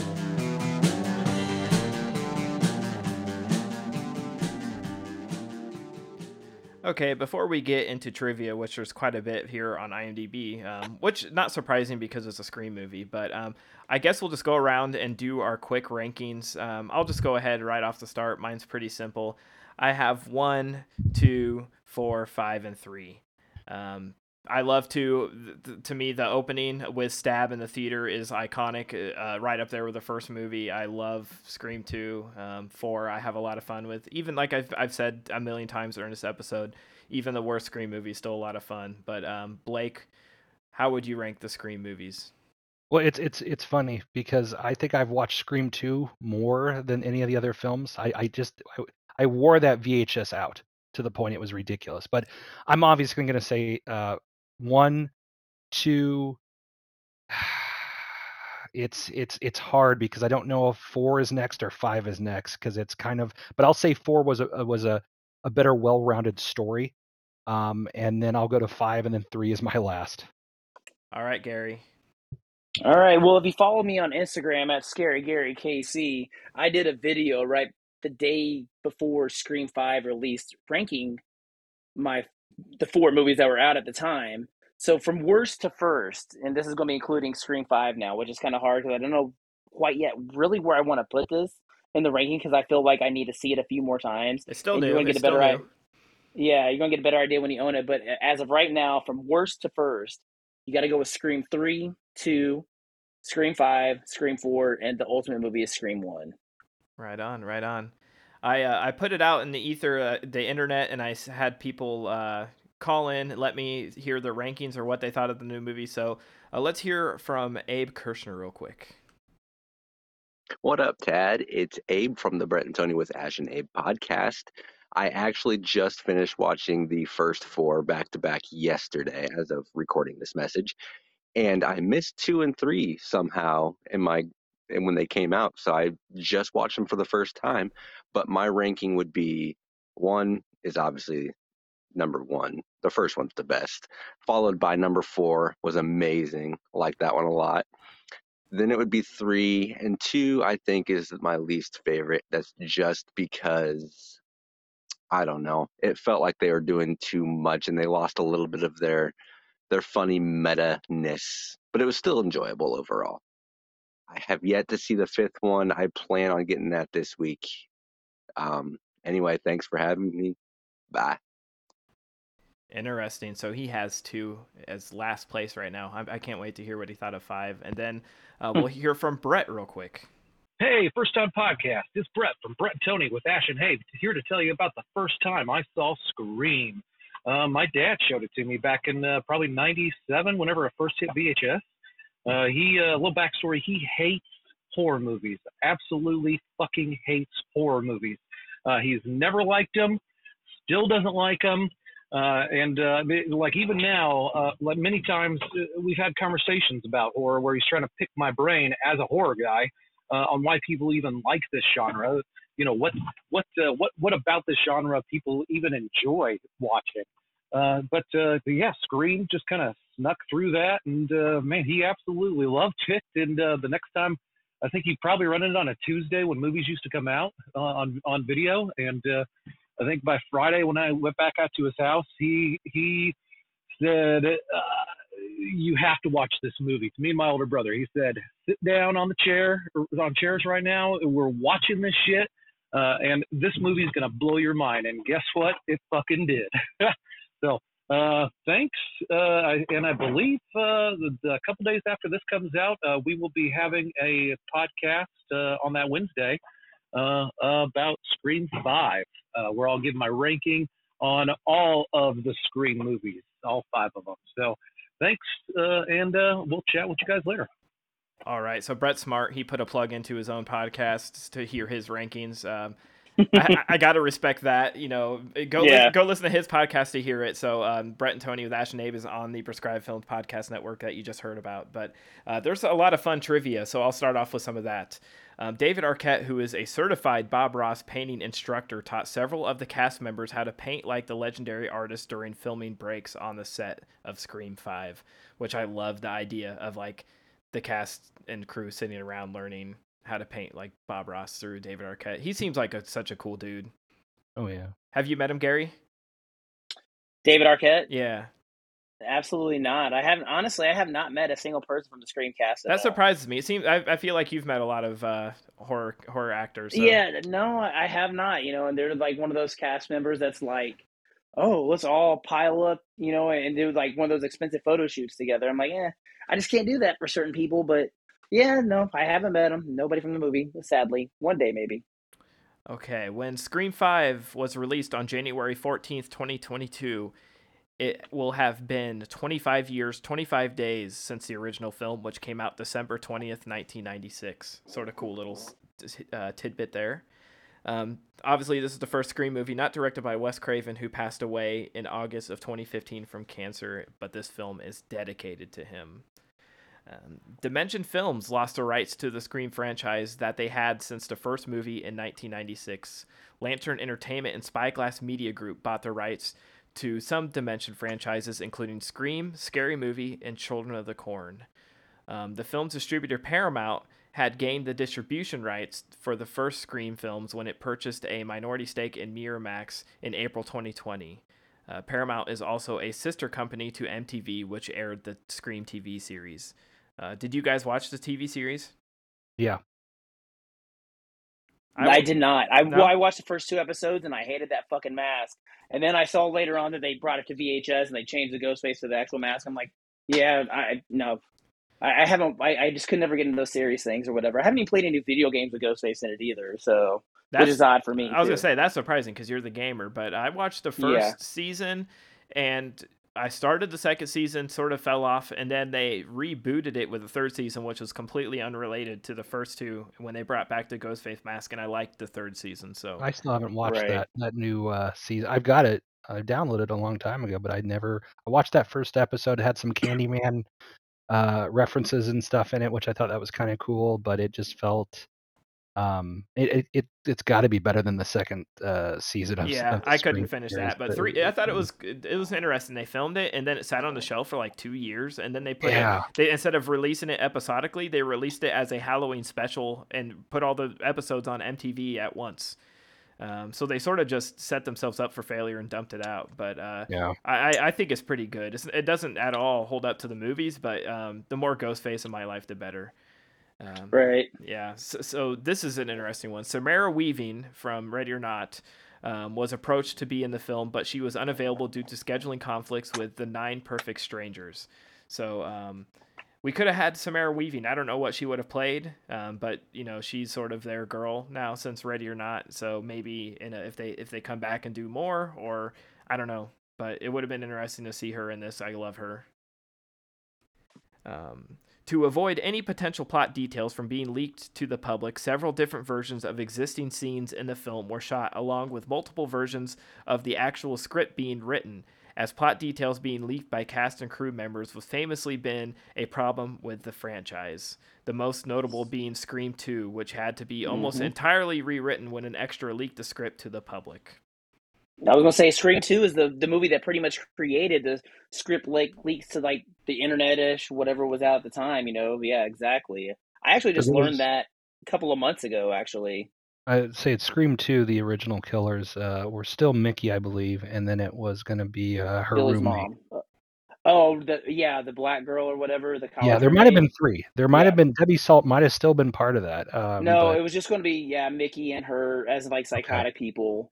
Okay. And just like in Scream 3, the original killer was actually going to be the chick who's playing Sydney in the movie, because she was Judy's character, like who sat in her next to class and never got noticed or whatever. And so she's like, fuck this bitch. You never noticed me and I liked you. I'm going to kill you. Yeah, very Scream 4, sort of, right? Yep. Yeah. The new cast members have all stated that radio silence, the directors, was extremely secretive about the true ending of the film during production, to the point where none of the new cast knew the final outcome, as explained here. This was likely done to avoid the leaks that afflicted Scream 2. So, yeah, sort of the same what we just talked about. They were just very secretive about the ending, especially now with everything. I mean, I know after I saw the movie, I've had to sort of unfollow some Instagram pages that sort of had been on the set, I had heard, and they were taking pictures of the house and stuff, and I'm glad that I avoided that. But, you know, everything gets leaked so fast now. That's crazy. It does. It's insane. The working title for Scream 5 was Parkside Alpha. So, like, when they're shooting, they use a sort of working title so that people who are wandering around the set might, you know, not know what it is, you know, just to sort of throw the scent off, I guess. Let's see. Heather Mazzarato reprises her role of Randy's younger sister, Martha Meeks, introduced in Scream 3, who is the mother to main Woodsboro teenager characters Chad and Mindy Meeks Martin. So just not really trivia, just sort of fun little, you know, throwback to Scream 3 when we see her, which her small cameo in Scream 3 is just really ridiculous. Like, shows up on the set of a movie with a VHS tape, like, "Hey guys, I thought you might want to see this. Anyway, see ya." I mean, her name's even on the trailer. Yeah, like, what was she there? Yeah. I mean, I assume she was just there to work with the knowledge. Was she like a consultant, like Dewey? I think she was. Yeah. I think she really was. Yeah. In Dewey's trailer, there was a featured rose and memorial placard for Tatum, Dewey's sister and Sidney's best friend, who was a victim in the original Scream, and the character to name the iconic getup of the killer from Father Death to Ghostface. So I thought that was really sweet that, you know, we got a little nod to Tatum, which we haven't seen, you know. Yeah, I was gonna say we have yet to see any kind of Tatum like references in any of the movies, and you can't help but to notice that her ashes from the get go right there. I'm like, oh look, it's Tatum's ashes. And there's that fun little scene where the other girl has to go in the basement to get the beer, and it's like, oh, this is a Tatum, you know, throwback. This is cool. And they had Rose McGowan play a young Maureen Prescott in those photos that they had on Scream 3. Oh, that's right, in Scream 3, yeah, that was Rose McGowan. When Dewey first calls Sidney, he asks, "How's Mark?" Presumably Mark is Sidney's husband and is likely a reference to Detective Mark Kincaid, Patrick Dempsey's character from Scream 3, which, you know, I had in my notes earlier. I should have remembered I had that in a trivia, so I'm just repeating myself. The new ensemble cast of characters' connections to legacy characters are as follows. This is like I said, a little bit sort of crazy, so it's nice to hear it. So Samantha Carpenter is the illegitimate daughter of Billy Loomis. Wes is the son of 2011 Ghostface survivor Judy Hicks. Chad and Mindy are the nephew and niece of the late Randy Meeks. Vince Schneider is a nephew of Stu Macher, and Amber Freeman lives in the Macher house on Turner Lane. The only Woodsboro High School teenager character in the film not to have a connection to an on-screen legacy character is Liv McKenzie, though her surname seems to be a reference to Casey Becker's Unseen Neighbors in the original film, which is a reference to Halloween at the very beginning. When Casey's parents come home, the husband tells the mom, I think, you know, go down to the McKenzies. Right, which is a Halloween reference, and now we have a McKenzie, Liv McKenzie. So, you know, there's never like a wasted name in this franchise. Are you talking about H2O for the reference? No, Halloween. No, Halloween 1. Because they talk about. Okay, I'm just making sure. Okay. Yeah, Laurie tells Lindsay Wallace. Tommy. Yeah, Tommy and Lindsay. You know, do as I say. Go down. You know, run to the McKenzies. Have them call the police. Yeah. And they. And that's what Casey's parents said. Yeah. Right. Or Casey's dad said to her mom, "Take the car, go down to McKenzie's." Right. And if you watch my version of Scream that I made. After Wes Craven passed away, we reshot that opening scene here in my house. We say that too, and I play Ghostface and the mom in that. It's awesome. Is there somewhere to watch that? Yeah, if you like, what's the YouTube? Jill 6 Scream. Okay. She's labeled as the director of that. That's cool. It was a tribute we did for Slaughter Movie House. We was all sitting over here at my house watching like the VMAs or some shit when Wes Craven, our phones went off that Wes Craven passed away, and Jill and I were sitting there texting each other all the next day, like, God damn, it's like this is hitting harder than what I thought. And I'm like, let's do a tribute for Slaughter. Let's reenact the opening scene to Scream little did we know like on how hard that was really going to be, because that scene actually took a long time to shoot. And we ended up chopping it way down and making do with what we had, because we only had 4 actors in it. I think 6 even plays Steve. My Jill plays Casey. I play the mom. Our friend Eric Cool plays the dad, and then you got me as Ghostface. But it's awesomely done with an iPhone 6. But I mean, it's fun to watch. Excellent. The final piece I had, which we've already sort of mentioned, but there is a reference to Kirby Reed, who's played by Hayden Panettiere, surviving the scene that involves YouTube. Kirby Reed was a character from Scream 4. So we see, that Kirby survived when they're watching that video, and I think those are real YouTubers, right? I don't know who they are. I'm not familiar, but Gary, you mentioned it earlier. Yeah, Dead Meat. They have a show on YouTube. Their channel's called Dead Meat. They do the kill count and stuff. James A. Janice and his girlfriend, I think, or wife now, I think her name's Chelsea or something like that. But their kill counts is a lot of fun. It's a good way to, like, if you don't feel like watching the whole movie, like, definitely only watch the kill counts of movies that you've seen. And they basically go through a whole movie when somebody gets killed, and they count out the body count at the end of it, and this and that, male, female, or unknowns, and this and that. It's a lot of fun, and it kind of, you feel like you watch the whole movie after watching that episode, 15, 20-minute episode. All right, so free plug to Dead Meat. If you didn't see him in this movie, you get another plug. But yeah, that wraps up the trivia, and I've held you guys long enough. So, Gary, I know that you have a strong social media presence. I've watched your countdown to Scream. I've watched your toys and your movies and your memorabilia. Where can people follow you on Instagram and wherever on socials? Well, if you ever just want to follow me, I'm a big Instagram junkie at Scary Gary KC. My Twitter goes by the same name, at Scary Gary KC. And then if you ever want to throw down a game, I'm playing a lot of Halo right now at Scary Gary KC. It's all lowercase. You can't miss it.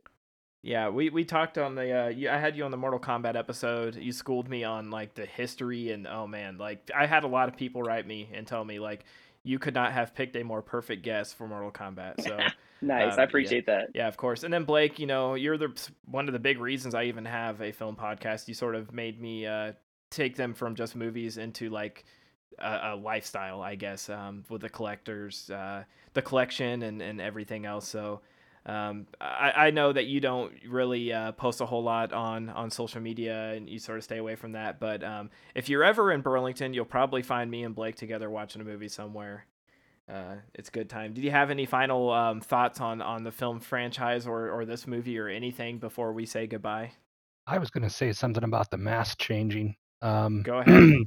we have the mask is pretty close to like halfway through part 1, because obviously the first mask in part 1 it changes halfway through the movie, because that initial first mask definitely is not what you see.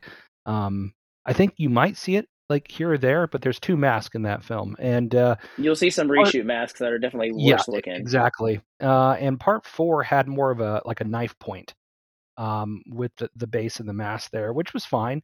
I think we got more of a traditional Scream mask, sort of like an in between from 2 and 3 and 4. Like it just kind of tried to find an even place, because I remember 2 having more of a lip. It kind of really like dropped. So I just, they don't talk about mask changes so much with Scream, because they're all somewhat similar. I mean, they're not as crazy as, Michael Myers mask through all the Halloweens, but, it's kind of cool that they will touch it up here or there. And, we still have. It's like Freddy's glove. It's basically the same, but each glove has a little bit of different to it. There's a little bit of difference to it, but for the most part, it's the same thing, but the welding might look different on the glove, I'm glad they didn't go with that metal mask, because I read in some kind of like subreddit or something like that, that there was going to, well, even before we saw that, like way before when Scream first got announced, that there's a big rumor going around that they've changed the mask for sort Scream of chrome, Yeah, it was going to be a chrome mask or whatever. I'm like, what the hell? And I think that was because they were shooting Stab 8, so right. I'm glad we didn't get that, because when they showed that in the trailer, I'm like, is this kind of Ghostface going to be like a little smarter, like doing crazy different things with the mask? Or I don't know, but I like that. Well, and that's another thing I didn't even think about. This was the first off, I don't think I remember, other than them holding the actual voice box up in part 4, not part 4, but part 3. Attached to the costume. They had you could actually have Roger Jackson talking, and that was great. It was clever, and I was just like, let's do that. Like I always thought that was a great thing, because. And I do want to count that they put him in the credits this time, actually, too. Yep, I noticed that And the too. very end credits, when they give everybody their like face shot and this and that, and they show their names, He actually got they his own had card. Ghost. Yeah, he had his own card. Thank you. Yeah. Obviously, because I don't know if Paramount bought Dimension, like the name, but this was definitely weird to not see Dimension at the beginning of a Scream movie. It was Yeah, just it's sort of bizarre. like that. It's like without a It's scroll at the beginning of attached. Star Wars or something. Oh yeah, it's attached, and that was the concern I had when I was like, "There's no way they're going to remove this from the Scream 4, like the 4K one." There was no way they could do it because it's integrated into that film where it has to go with that music in the beginning, like it's attached. So I was really happy that they were like, "Okay, we're not touching it because it's part of the film." Like Right. that Dimension film opening is everything when it comes to Scream, and it's weird not to see it, but it is what it is. I I mean, was I know sad not there's to see that too. Yeah, it's just Yeah. like it's weird, it's like it's just part of it, and you don't think like a studio logo, but seeing like there was, I think at least there's 3 at the beginning of this one, which is like usually we're used to just one. So Yeah, I was Yeah. just like, "God, was it this hard to make this movie? Like, do we have to really like," yeah, I was get thinking 3 of, different studios together. Yeah. well, yeah, like, I mean, it's fine. But I'm glad they didn't show the ghost face mask behind the title card though, like they did in Scream 4. Like it wasn't yeah, that horrible, was but cheap. that was That kind of was just cheap. like, okay, guys, It was come like a on. screensaver, and the opening Yeah. music of that movie too. The opening Right. music of that movie, I was like, it's funny that you mention all this too because I watched Scream 4 again. I'm just like, every time I hear it, I'm like, like the movie hasn't even fucking really started, and I'm like, all right. Yeah, but okay, they did use Red Right Hand in this, which was great. Yes. That's the song. It was interesting. They used it in like the car, the like Creep's car. It Yeah, almost, whenever Stu's nephew got killed. yeah. Did they use "Don't Fear the Reaper" somewhere? I'm assuming they did. I didn't hear it, but it might have been somewhere hidden in there. I didn't hear it. But it's cool little throwbacks, little nods. I'm sure there's a million. Once I see it again, I'll probably wait till it comes out on 4K. I think there's actually a really nice steelbook at Best Buy that looks really cool. I might have to order. Yeah, it's hard to find right now. The original Scream 4, or the original one. Well, I'm talking 5, like the new one. They already have a Oh. pre-order out. Yeah, the original Oh, I okay. didn't snag, and I know those sell out super quick now. I still kick myself for not getting that or Halloween Same Kills. here. Yeah, Because Halloween. I feel like I buying got so many vinyls and copies the of CD Scream. set? Yeah. Well, the Halloween Kills one, I went to Best Buy that day, and they didn't even have anything out for it because I was going to Right. get the steelbook of that just because I got the other Halloween steelbook. I'm not hardcore into steelbooks. Certain movies I will, but I wanted the Halloween Kills one. And I'm Yeah. like, they didn't have it. And then next thing you know, the next day I see everybody posting theirs on Instagram. I'm shutting you bitches. Yep, and people throwing them on eBay, motherfuckers. Yeah, stupid. But yeah, man, I'm so glad I had 2 big Scream fans on here. I'm just stoked to sort of be able to talk about a new Scream. I'm stoked that it's doing good at the box office. And that by the end of like this, I guarantee by February we're gonna have talks already. If they aren't already announced, we'll hear about a new Scream movie coming out here soon. You can't make that much money and avoid it. It's just how it is. Stu's mom's gonna be the killer in the next Scream movie because her son got killed and she's tired of or not Stu's mom, but Stu's sister. Because she's tired of people getting killed by Ghostface. I thought about this after I watched the film. I'm like, what if they were to do like a mid-credit scene in Scream 5 where Dewey wakes up from the hospital bed, no. It's like, dude, he can't fucking die. That would have been hilarious.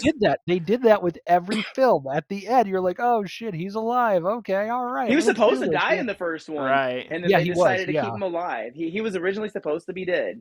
Yeah, and it was like, that was another thing too. And I almost forgot to bring this up, but it one character I kind of felt that didn't get enough screen time. Didn't get enough screen time, but is Cotton Weary. Like I felt like you had that opening in part 3, and I'm like, I would have rather had, even though he was getting to be a big actor at that point, but have him be more involved. Like I thought, dude, he's a good actor. Like let's use him. Like let's bring him.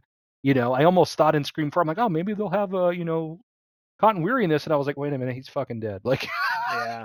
Well, I can also appreciate for the most part that when people die in these, I mean, of course they have the rule of like, you always have to put a bullet through their head, and we have Dewey who's been sort of killed, but it's like it's never been to the level of Jason or Michael where someone's head is removed and they come back. So I think they got to get away from expanding families, I guess. We can't just have niece's brother's cousin of, At some point in time, everybody in Woodsboro is going to have to know who the fuck's going on. You know? Right, Everybody being exactly. related the way it is. Yeah, so but one thing we has can to say, change. Yeah. One thing we can say though is that this movie did create is like, obviously we see that this movie can continue to go on because who would have saw the fact that Billy had a kid? You know what I'm saying? I didn't even think about that at all or anything like that. I'm like, oh great, now they're going to dig deep and like, well, how could this person have had a secret story and Scream's going to fucking live on forever now somehow? Well, they're going to have to keep it a little bit more grounded going into the second one if they're going to do this. They can't. We can't have a whole like random things pop up anymore. Like we had it pop up twice, so I think we need to get back to some sort of traditional, like, I don't know. We're gonna have time travel. God damn it! It's gonna happen. Yeah, they're gonna have to do Scream in something. space. Yeah, that's yeah. They could see Hellraiser and Pinhead and Leprechaun there too. It'd be great, and Jason. Yeah. But like, I hope that going forth, because they're gonna have to make a sequel, and I hope that they actually put the time in to think about it though. Like, really figure out, okay, what have we seen? What are people expecting? Okay, what can we do that's gonna, work really well? And how do we do this film series without that cast anymore? Like we said goodbye, and it definitely felt like a goodbye. Like I was like, all right, Sydney came in, hey, I'm gonna kick some ass. All right, guys, I'm gonna go back to my family. I'll see you guys later. Gail, have fun on your TV show. Sorry, Dewey, and they go back. But I think hopefully going forth that we start something different. We don't have to attach ourselves to the past anymore. So this is a great area to start fresh. And I was hoping they'd have a little bit more freshness with this. Like you didn't have to bring in Billy's daughter, but it's fine. Like it's a story. So I'm intrigued to see where we go from here. So I will say this: the girl that came with us, the 16-year-old, who's obsessed with this franchise after watching the MTV series, when he popped up as the Dark Passenger, the ghost, like I don't know if I've ever seen anyone react like that. Not even during like the move the what was it? Which Avengers movie where Thor and Captain America picked up the hammer, like people freaked out. I'm thinking about all those major scenes and Endgame when it's like this was her like Endgame. Like when she saw him, she lost her fucking mind. I was like, a 16-year-old is losing her mind after seeing Billy Loomis. Like I have faith that the next generation, it can. That's what I said. This is Scream for the next generation right here. Like yeah. I said, right there. Yeah. I think we all grew up watching these movies, loving them, and now these people are going to grow up watching these movies with their kids and explaining it to them, just like they explain in the movie. Yeah, I love it. Yeah, that's awesome though. Like that just reminds me of how I felt, when I was that age. Because as you get older, you become more jaded with stuff. Like you've seen a lot. You've seen all these twists and turns and possibilities, and then when you do see something you didn't expect, you're like, well, that's kind of shitty writing or whatever. Like you justify it, or you find a way to nitpick it. Yeah. Where you nitpick it, and you don't want to nitpick it. You want to just enjoy the damn movie but after you've seen so many, it's hard to have that childlike wonderment where you're just like, oh my God, it's Billy and it's him. Like, how did they make him look like that? I'm like, well, CGI does wonders. And, you just become more rationalized with different things. And it's kind of sad. And I mean, I think about I'm curious to ask you guys, what was the last horror movie that wowed you? That just really shocked you? That's a big question. I don't know. It is. I mean, because I see something new every year that I was like, wow, that was better than what I thought or whatever. That got me, fucked it. I'm trying to think because I was like, I love The Witch. I mean, just for the story and everything behind it. But I'm trying to think legit. I think Get Out for me was big. Yeah, Get Out was fantastic. That was a crazy twist at the end. Yeah. So like the new stuff that we're getting. I love. I'm going back to the '90s. Something like Blair Witch Project and shit like that. But I mean, fuck, I don't know, dude. I got to look at my catalog because when you get asked that question on the spot, I know that's why I did it. Being a cinephile, you're going through all the movies that you've seen over the past 2 months alone. It's like, But yeah, flipping through that Rolodex in your head.